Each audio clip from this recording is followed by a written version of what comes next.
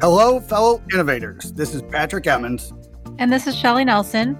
Welcome to the Innovation and the Digital Enterprise Podcast, where we interview successful visionaries and leaders, giving you an insight into how they drive and support innovation within their organizations. Today, we're welcoming Dick Burke to the show.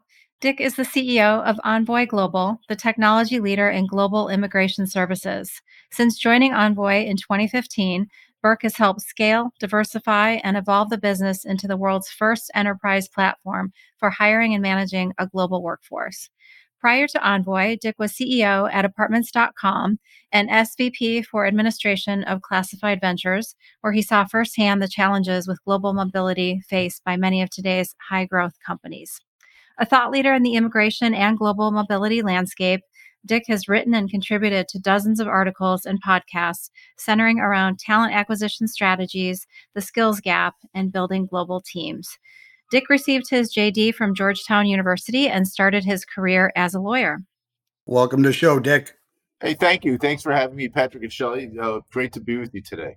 Dick, I know Shelley touched on it a little bit, but if you don't mind sharing with our listeners, for those who aren't aware of Envoy Global, if you could share what's going on and some of the exciting news that's going on with your business. Certainly. So what we do at Envoy Global is we help companies navigate the immigration landscape. And we do that by combining top flight lawyering with our own proprietary technology, helping companies more effectively, efficiently, quickly identify and hire and seek attain the work authorization for foreign nationals.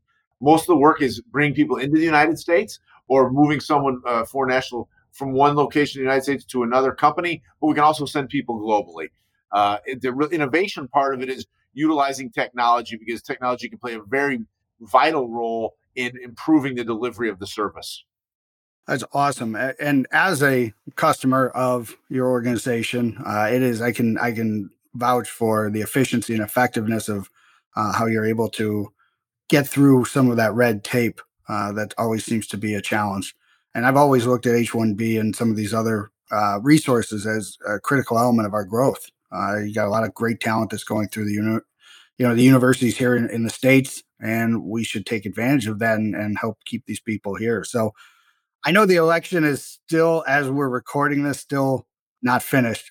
I wouldn't say it's in dispute or whatever. I'd say it's just not finished. It looks like the things are coming to a conclusion. But I was wondering if you could share your what you've seen. I mean, with the H-1B, how much change that's gone on over the last 12, 18 months, and how you see that impact and how you see that going forward. Well, certainly. I'd say it's been a tumultuous, I'd say even more, Patrick, than 12 to 18 months. You can almost take it back the full 48 months. For those who don't know, the H-1B is a visa, which is a temporary right to work in the United States.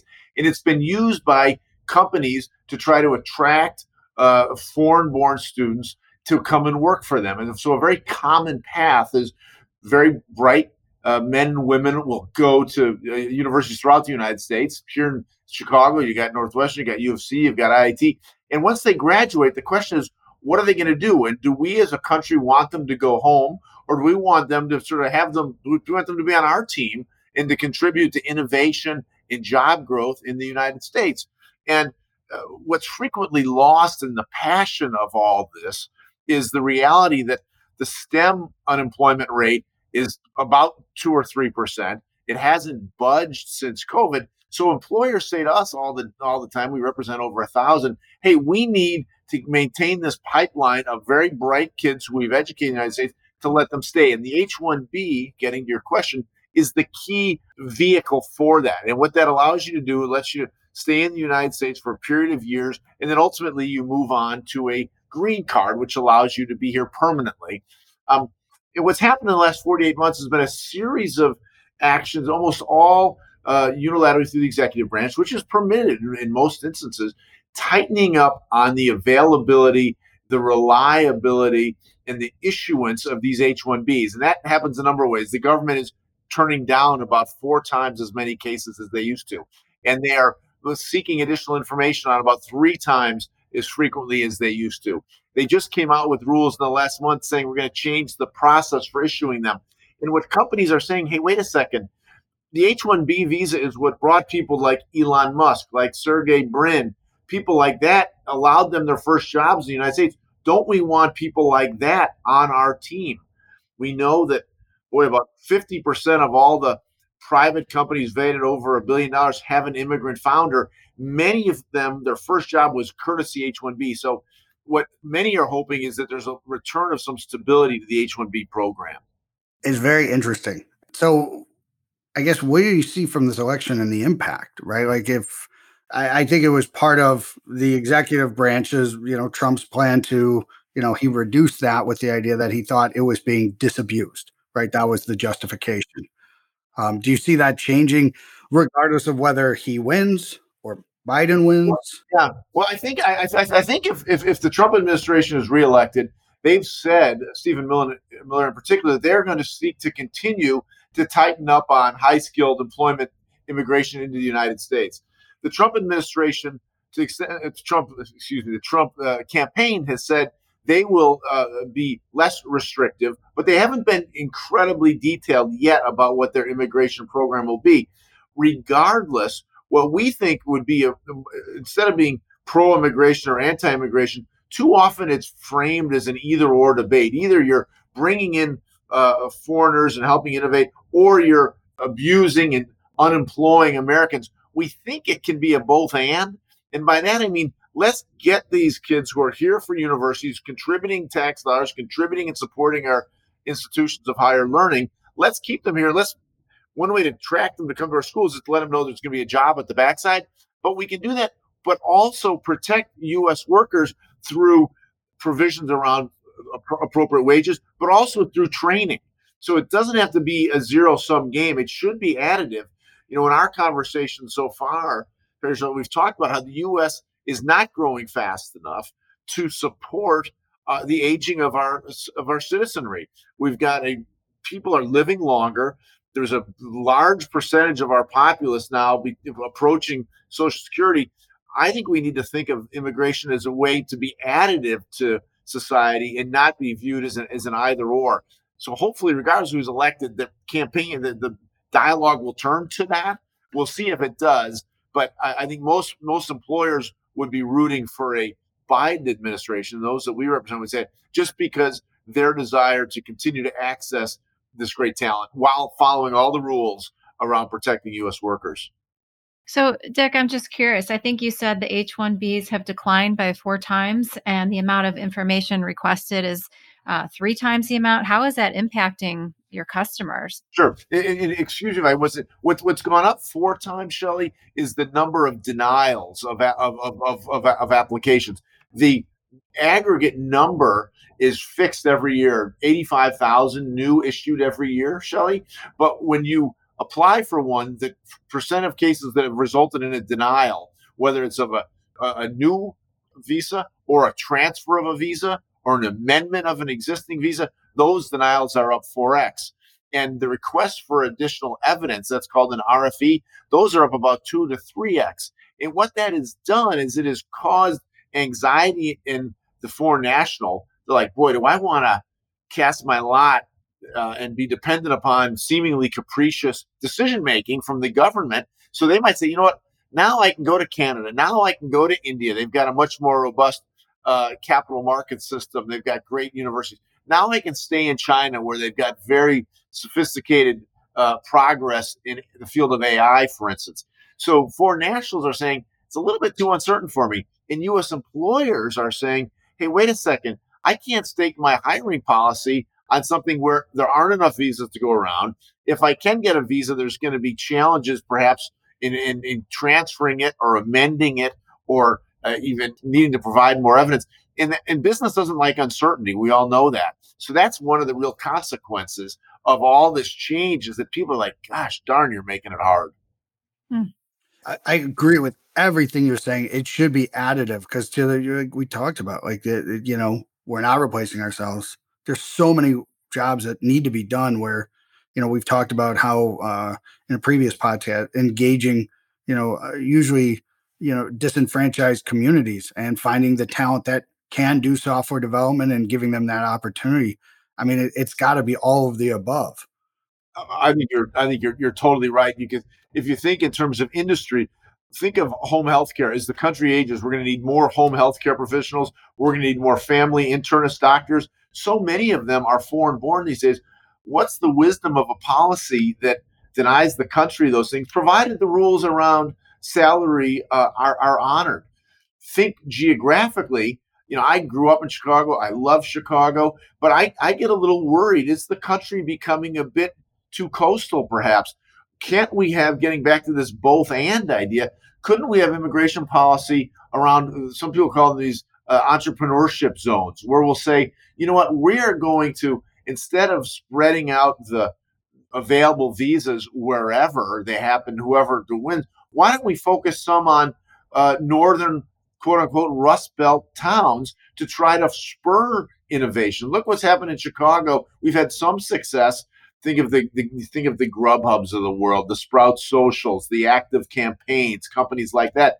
Wouldn't it be in the interest of the Chicagos and the St. Louises and the Clevelands and the Cincinnatis and the Twin Cities to say, you know what, we're going to favor those areas and make it more attractive to grow businesses there by putting more, granting more of the visas there. So whether it's on an industry basis or a geographic basis, I think we as a society should want to avoid the challenges like Japan is having, where there just aren't enough bodies to fund the needs of their aging citizens. Yeah, it's very interesting. So many industries, and I know in the context of the COVID, right? Obviously, there's some industries that have been significantly impacted, but even when you talk about whether it's accounting, marketing, blue collar jobs, plumbers, there's not a surplus of talent there. Everybody's in the same boat together. Yeah, you're exactly right. And again, it's so easy to not have the discipline to dig into the facts. The fact is, literally, the STEM unemployment rate is basically unchanged since COVID has happened. It's low single digits. And there's certain professions we need, really around healthcare is the most obvious one right now, where foreign nationals could help, right? Another interesting one is we help some companies that pharmaceutical companies need to be able to do tests of people from all types of countries. And if those people can't come into the United States to do these testing, we end up paying the price by not having access to the latest in pharmaceutical treatments. So there's a real range being impacted here. And the companies that we represent, what they're saying this is, listen, let's have it be the both and it can be done. It's just so easy to fall into this yes, no conversation. Right. And you did, one of the things we talked about before is, how do we keep Chicago relevant, right? You look at the Motorola of most of our experience, that's, there are a lot of large organizations, a lot of technology firms were rooted here in Chicago, and we still have tons of really successful established businesses and a great startup community. But I do think we've lost that Motorola, right? Where it's, there's 100,000 people working for this one organization. And to your point of like allocating these H-1Bs and this, because I think part of the challenge with the way the H-1B system existed before was it was kind of being a little bit abused by some consulting firms, right? They were totally able to, leverage that. And it wasn't creating, I think, the diaspora that they were trying to, of like getting it everywhere. And now it's just, so I do think there's some improvement that could be made. I wholly agree with you. And that's that notion of these entrepreneurship zones. Let's not scatter it to the winds. Let's be thoughtful about where we place them, because you think about and there's all sorts of statistics to back this up in terms of where are patents coming from, where are the unicorn companies coming from. But we can use policy to try to address some of that. Chicago has many of the really perfect intangibles: lower cost of living than the coast, access to terrific education. You've got University of Chicago, you got Northwestern, you got IIT, you've got Champaign-Urbana, for gosh sakes. But we're not doing all we can with that through policy to keep these jobs here. And then the thing is, once you get enough of a talent cluster and you get success, then those companies sell, and that puts capital back into the market. And what's really happened in Chicago is we've not had, Groupon was a good success until it wasn't. But contrast that with what's happening at the wealth creation on the coast, where that wealth creation is then recycled back into more jobs and more startups and more innovation, and you really get the proverbial flywheel. It's such an overused term. That's what we need to do in Chicago, and there's a role for policy to to play in that. That's great, and I love that idea, the talent cluster, right? Like I love that phrase, because I think it's it has its own gravity, right? So Complete. And the interesting thing about talent cluster, Harvard Business School, Patrick has studied them, and what's cool about them, some clusters you can't avoid for some reason. Why do all the movie stars go to LA? And why do all the country musicians go to Nashville, right? The interest in why did, in the days of heavy manufacturing, you had to get all these people clustered together in Detroit to make an automobile. With technology, all that can go away. So there's the impediments to forming a cluster, they're not there. So we can create them in a market like Chicago because we've got the attractive environmentals. We just need to be more conscientious about it and try to have some policies to help support it. And then you get the cluster, and then the real power starts to get unleashed. That's awesome. I'm interested on your perspective around that global mobility, right? And that's, so there's the national, international, then global concept of I think we all see that there's national mobility at this point, right? Most of the people are working from home, at least what I've heard, till end of March, maybe even like halfway through next year. And I think we've all had conversations with people, neighbors, friends, family who are considering alternative locations, right? Whether that is, down in St. Lucia or, in Arizona, or as my friends in Green Bay keep petitioning me for me to move there, which they don't seem to realize I learned my lesson. There are schools south of Chicago. But from your perspective, that global mobility, how do you see that forming over the next 12, 18 months? Well, it's real. And let's start with the near term. With COVID has made that abundantly clear. Many companies have already said we're going to become location agnostic, or we're going to become entirely remote, entirely virtual.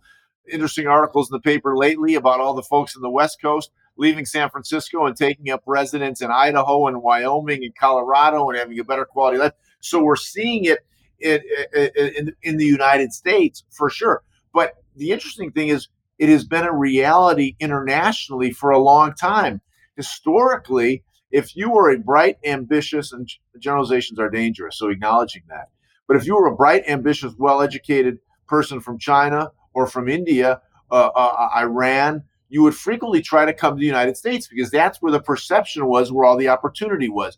You had the rule of law, you had access to capital, and you had an open-mindedness and a receptivity to things that were foreign.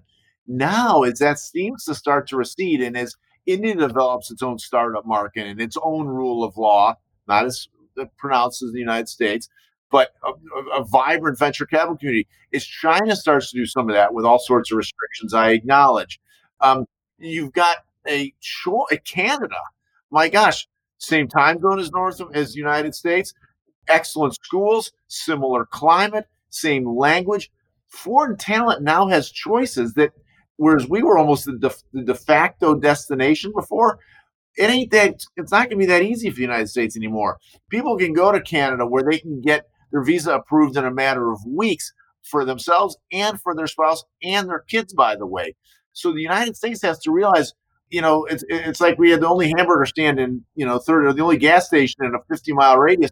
There's a lot of gas stations now out there, and we've got to offer something better than crappy coffee and expensive gasoline, because in terms of global mobility, these people, they might, I'm going to go back to India. There are great companies there. I'm going to go to China. I'm going to go to Canada. And do we want to have, you think of these, Amazon, Bezos's stepfather, immigrant, Jobs, adopted father, immigrant, Google, founded by an immigrant, SpaceX, do we want to be attracting these people or don't we? No, I hear you 100%. And one of the things when you talked about the hamburger shop, one, I love the metaphor. I thought you were talking about the Brat Stop right there at the border, and where that's just overpriced crap, People are like, "Oh, I'm going to the Browns." I'm like, "You're going to get robbed blind." Right. Right. But now there's Now choices, there's right? choices, right. And so I think going back to that, we've got to view it as talent has got these choices. So there's going to be a increase and with the evolution of technology. By the way, we're sitting here on Squadcast. We can be on opposite sides of the earth. The need for proximity is being reduced. It's not eliminated, but if our policy is premised on the notion that folks got to be here in this country, Yeah, well, and I think we have we work with foreign people all the time. We've got folks down in Costa Rica, same time zone. Yeah. Right. And then when you think about Toronto, which again, I think when we talked about before, great technology, right? Is a great technology town. A lot of fintech, a lot of banks. Some of the great University of Canada are in TO. But at the same point in time, you've got same time zone, plus or minus 3 or 4. That's pretty compelling. Yeah, it is pretty compelling. And we got to decide: do we want to fight it, or do we want to take advantage of it? Right. So, Dick, do you think we're ever going to catch up from the U.S. and be more like Canada? Or, I mean, is that even a possibility?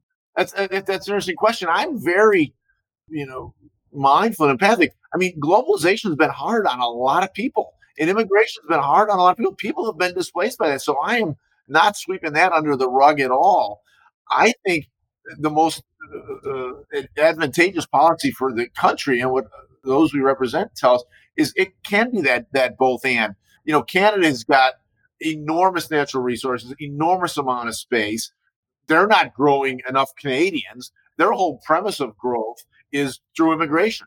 They know if they want to continue growing their economy, it's going to have to be through immigration. So I'm hopeful that we get to a mindset that's a bit more welcoming without leaving behind those who have really been, globalization immigration has put a whooping. You go 100 miles from Chicago and you see what happened, but it needn't be this zero-sum thing. Yeah, I think the globalization from a manufacturing standpoint, but that's the days that's gone, right? Those are jobs that, right? Yeah, we're transforming, but there's new jobs, right? And there's new jobs and new opportunities, and all these jobs all provide so much more freedom, right? Freedom and value development. One thing I would say on the Canadian side, having gone to a school where they recruited Canadians to play hockey. We had a great talent pipeline for Canadian hockey players. And what always struck me was, these guys knew, the professional hockey was probably not their future. So the way that they were going to get value out of their investment was many of them, like you mentioned, very ambitious, very, very A-type, want to get out, and again, making generalizations, but they wanted to get to the States still, right? That was, why else would you go play for St. Norbert College? The chance to study with Patrick. Well, but they didn't have me on any of the marketing material, which I think was a terrible decision. I tried to explain that to them, and they're like, "Who are you?" And I'm like, "Okay, never mind." So, but yeah, the whole point was a lot of them. Their point was, I want to get in the States. I want to get an H-1B. I want to find a way to stay. I want to find a way to get a job here, right? Because that's ambitiously, to your point, where they visualized opportunity, and there are people that wanted to get to that type of environment. We still represent that, right? This country still does you see what's going on in China and Taiwan and some of the other places where these people are yearning for freedom are carrying American flags still. Yeah, exactly right. And I think the challenge could be a lot of those manufacturing jobs probably aren't coming back, but I can speak from my experience. My first job after being a lawyer was being part of this change of jobs being created around these classified ads. What's the best way to find a car, find an apartment? In the old days, it was a classified ads. So there was a whole printing press thing, and there was ink and there was paper. And then we realized that the technology could make the process of finding a car or finding a house or finding an apartment much easier, faster, cheaper, more targeted. So those jobs migrated. They didn't all migrate, but that's the role that technology could play in that space. In the space I'm in now, it's utilizing technology to make the immigration process easier. So there will be, it's not like they're all going away. We just need to be forward thinking enough that we can, going back to your hockey analogies, Patrick, skate to where the puck is going, right? And it's going to be not around, more simplistic manufacturing. It's going to be more around 3D manufacturing, for instance. And so, how do we skate to where the puck's going? I agree, Wayne. And I know if Roman is out there listening, he was waiting for somebody to misquote. A good friend of mine, somebody mentioned that same quote attributed to somebody else. I forget who they misattributed to, but it was Wayne Gretzky, right? So be where the puck is. So I agree. I think it's fantastic, and I we work with a lot of other organizations that actually one of our clients facilitates this American immersion where they bring in high school students and college students, and they facilitate those types of. And they've been so significantly impacted by all of the things that have occurred from being locked down and not even being able to go and have any of those types of opportunities to bring people over here just to fall in love with the place, right? Like have that high school kid come over and spend a semester or two, live with an American family, and really get to understand like what makes this great. It really, I think, to your point, it's we got to fix this, right? Yeah, We got to fix it because I see this honestly as the greatest risk to America right now. We have rule of law. We've got all these other great things that the futurists always attribute. Like, what are those characteristics? Our biggest risk is the fact that we don't have enough people, and that number is going down. I think that's right. And all the studies also make clear that if you get people from diverse perspectives, diverse experience sets, you're gonna end up with a superior product. It's almost Darwinian that way, that you want to get a breadth of experience, and we need it in the near term for innovation. We need it to be competitive because otherwise they're going to go somewhere and they're going to build something and they're going to create jobs and contribute taxes somewhere, I would think here. And then we also, like we said at the top of the show, in terms of the social security blanket, who's going to cover all that? As people are living longer and longer and longer, we're not creating enough people to do it. And you can see very poignant examples of what's happening in other countries, first in Asia, now in Europe. It becomes a real issue. No, I couldn't agree more. I think it's we're going to have to figure it out. We got to make some changes here, right? Because the concept and, making it so that we're driving up the salaries of the people who are here, which is the outcome of what's happened, right? And that's good in the short term. From a healthy long-term standpoint, it is a risk. So I never think it's a bad thing to like turn the dials one way or the other, right? That's the beauty of the American political system, right? The Right. fact that we're not stuck in one way or the other. But I also think we need to be aware, and I think the powers that be have to recognize we are thin, right? And we need that STEM talent, right? We need people who have a passion for being in these types of programs and learn the things that we need them to learn, and we need them to stay. Yeah, for sure. And the government's own data backs that up, Patrick. Long-range planning from the government statistics show what do they think the general job growth will be, and the computer-based job growth will be 2x that. We know, in addition, that American students aren't pursuing and obtaining STEM degrees enough to create this problem, so that at the master's and PhD levels, well over 50% in STEM fields are foreign born. So we've got to, if we want to be where the innovation is and the job creation is going to be, we need to. I wholly agree with you. Shelley, what do you got? I'm curious about your clients. That's incredible. You're up to 1,000 plus clients. Is that a range of, startups to Fortune 500? What does that look like? Well, we're really lucky. We've got Fortune, 30 or 40 companies, the big ones, all the way down to very, very promising startups. We represent the Chicago Blackhawks, have worked with them for about 10 years. Think about other, Patrick Kane. Many of them are foreign born. But the common thread, you can't even say technology, because so many companies that we represent, you wouldn't think of as technology companies. They can be massive insurance companies. They have a real need for STEM talent as well. But the core, Shelley, would be either B2B software companies that are doing quite well in this current environment, or B2C software companies. So in Chicago, companies like Cars.com, like Grubhub, those types of players is the real core. B2B, B2C, many are SaaS, some are transactional models.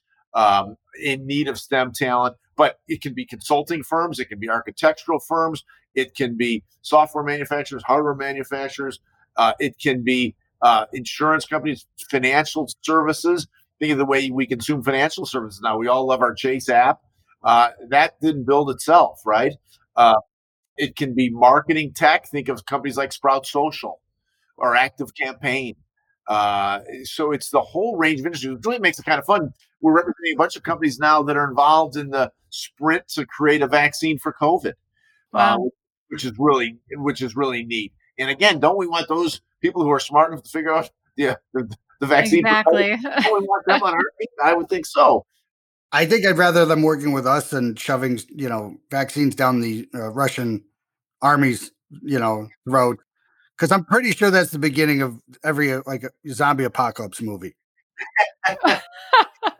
AI, we get to help companies with driverless cars. So it really is neat as an employer that we can say to those we recruit to try to work it out for, hey, listen, you're going to help these companies indirectly around autonomous vehicles, around COVID inoculations, around the Chicago Blackhawks talent pipeline, gosh darn it, around Grubhub. So it's really one of the funnest parts of our job.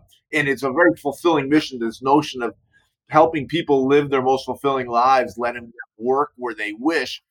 Frankly, more fulfilling than saying in my past life, helping people find an apartment. Yeah, that's great. And I noticed all the books behind you. I'm curious, any great business books you've read lately? I'm not a huge business book guy. The one that I like best, I love Clayton Christensen, Innovator's Dilemma. I thought that was that's clearly one of my favorites. I love the one about radical candor, which is about not struggling with giving critical feedback. I love as I look at them. Obviously, the Collins books, Good to Great. I like Doris Kearns Goodwin's books on leadership. Some are biographies. She's done a few more recent things on leadership. And the other ones I really like that I think are interesting for business are the ones more in the realm of sort of behavioral economics and how the mind thinks. Like I don't know if you read Thinking Fast and Slow by Kahneman. Yes, I love that book. Really dense. And it's a hard read. It's a hard read. I got to read those pages a couple times. But I thought that was really fascinating. I love Richard Thaler's stuff down here at University of Chicago, just about how your mind thinks and how design impacts decision making. Those are fun business books. And the other ones, I guess, are just straight up biographies. I just find you think you're having a hard day, read Churchill's biography. My God, or FDR, or what those guys had to go through. Another great one was Caste, obviously not a business book, but read that after all the George Floyd's killing. And that's a great. If you haven't read Caste, I really recommend that one too. Okay, thank you. I read. My kids I'm so old now. My kids are either in college or out of college, so I finally got time to read. That's great. That is awesome. All good suggestions. Thank you. Well, Dick, I think we could go on for hours, honestly. We haven't even touched on the Bears yet. So I think it's time to wrap before we go down that rabbit hole. I think the Bears might need foreign talent. I think you can take the foreign off the front and we're just fine. We need talent, period. And I'm talking about at the management, ownership, leadership level. There's a lot of mismanagement going on over there. All right. Well, Dick, thank you so much for sharing your experience, your vision and what you see, your experiences. I think amazing. Obviously you got a very futuristic mind in the way that you think. And I really appreciate you taking the time to share what you're saying. Yeah. Thank you, Dick. Well, I'm really kind to you.